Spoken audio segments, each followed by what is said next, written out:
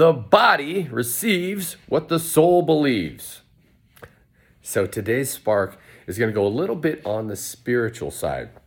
See, I believe, like the law of attraction would say, that we attract what we continually focus on. I'm reminded of a couple things. Years ago, I used to drive by this building up on a hill, and I'd go out past this place probably about 20 times a year.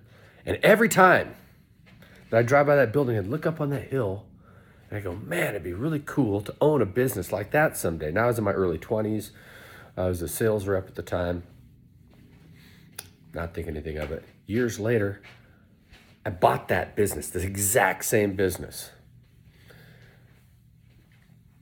A few years before I purchased that business, when I had met my wife, we'd known each other for less than a couple months, and I told her we're going to have 2 daughters someday. And 7 years later, we had our first, and 8 years, and a year after that, we had our second. What the body will receive, what the soul believes. I believe those things. There's another thing, another business that when I used to call on this guy, I'd go, I'd love to buy a business like this. I'd love to own a business like this, but I could never pull that off. And years later, I had the opportunity to make an offer on that business, and I didn't pull it off. And it was all because of the seeds that I'd sown previously. So, if you truly want something, feel it as if you've already achieved it. The time just hasn't caught up to you yet.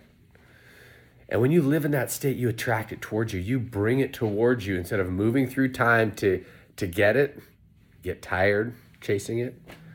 Believe it, and you will achieve it.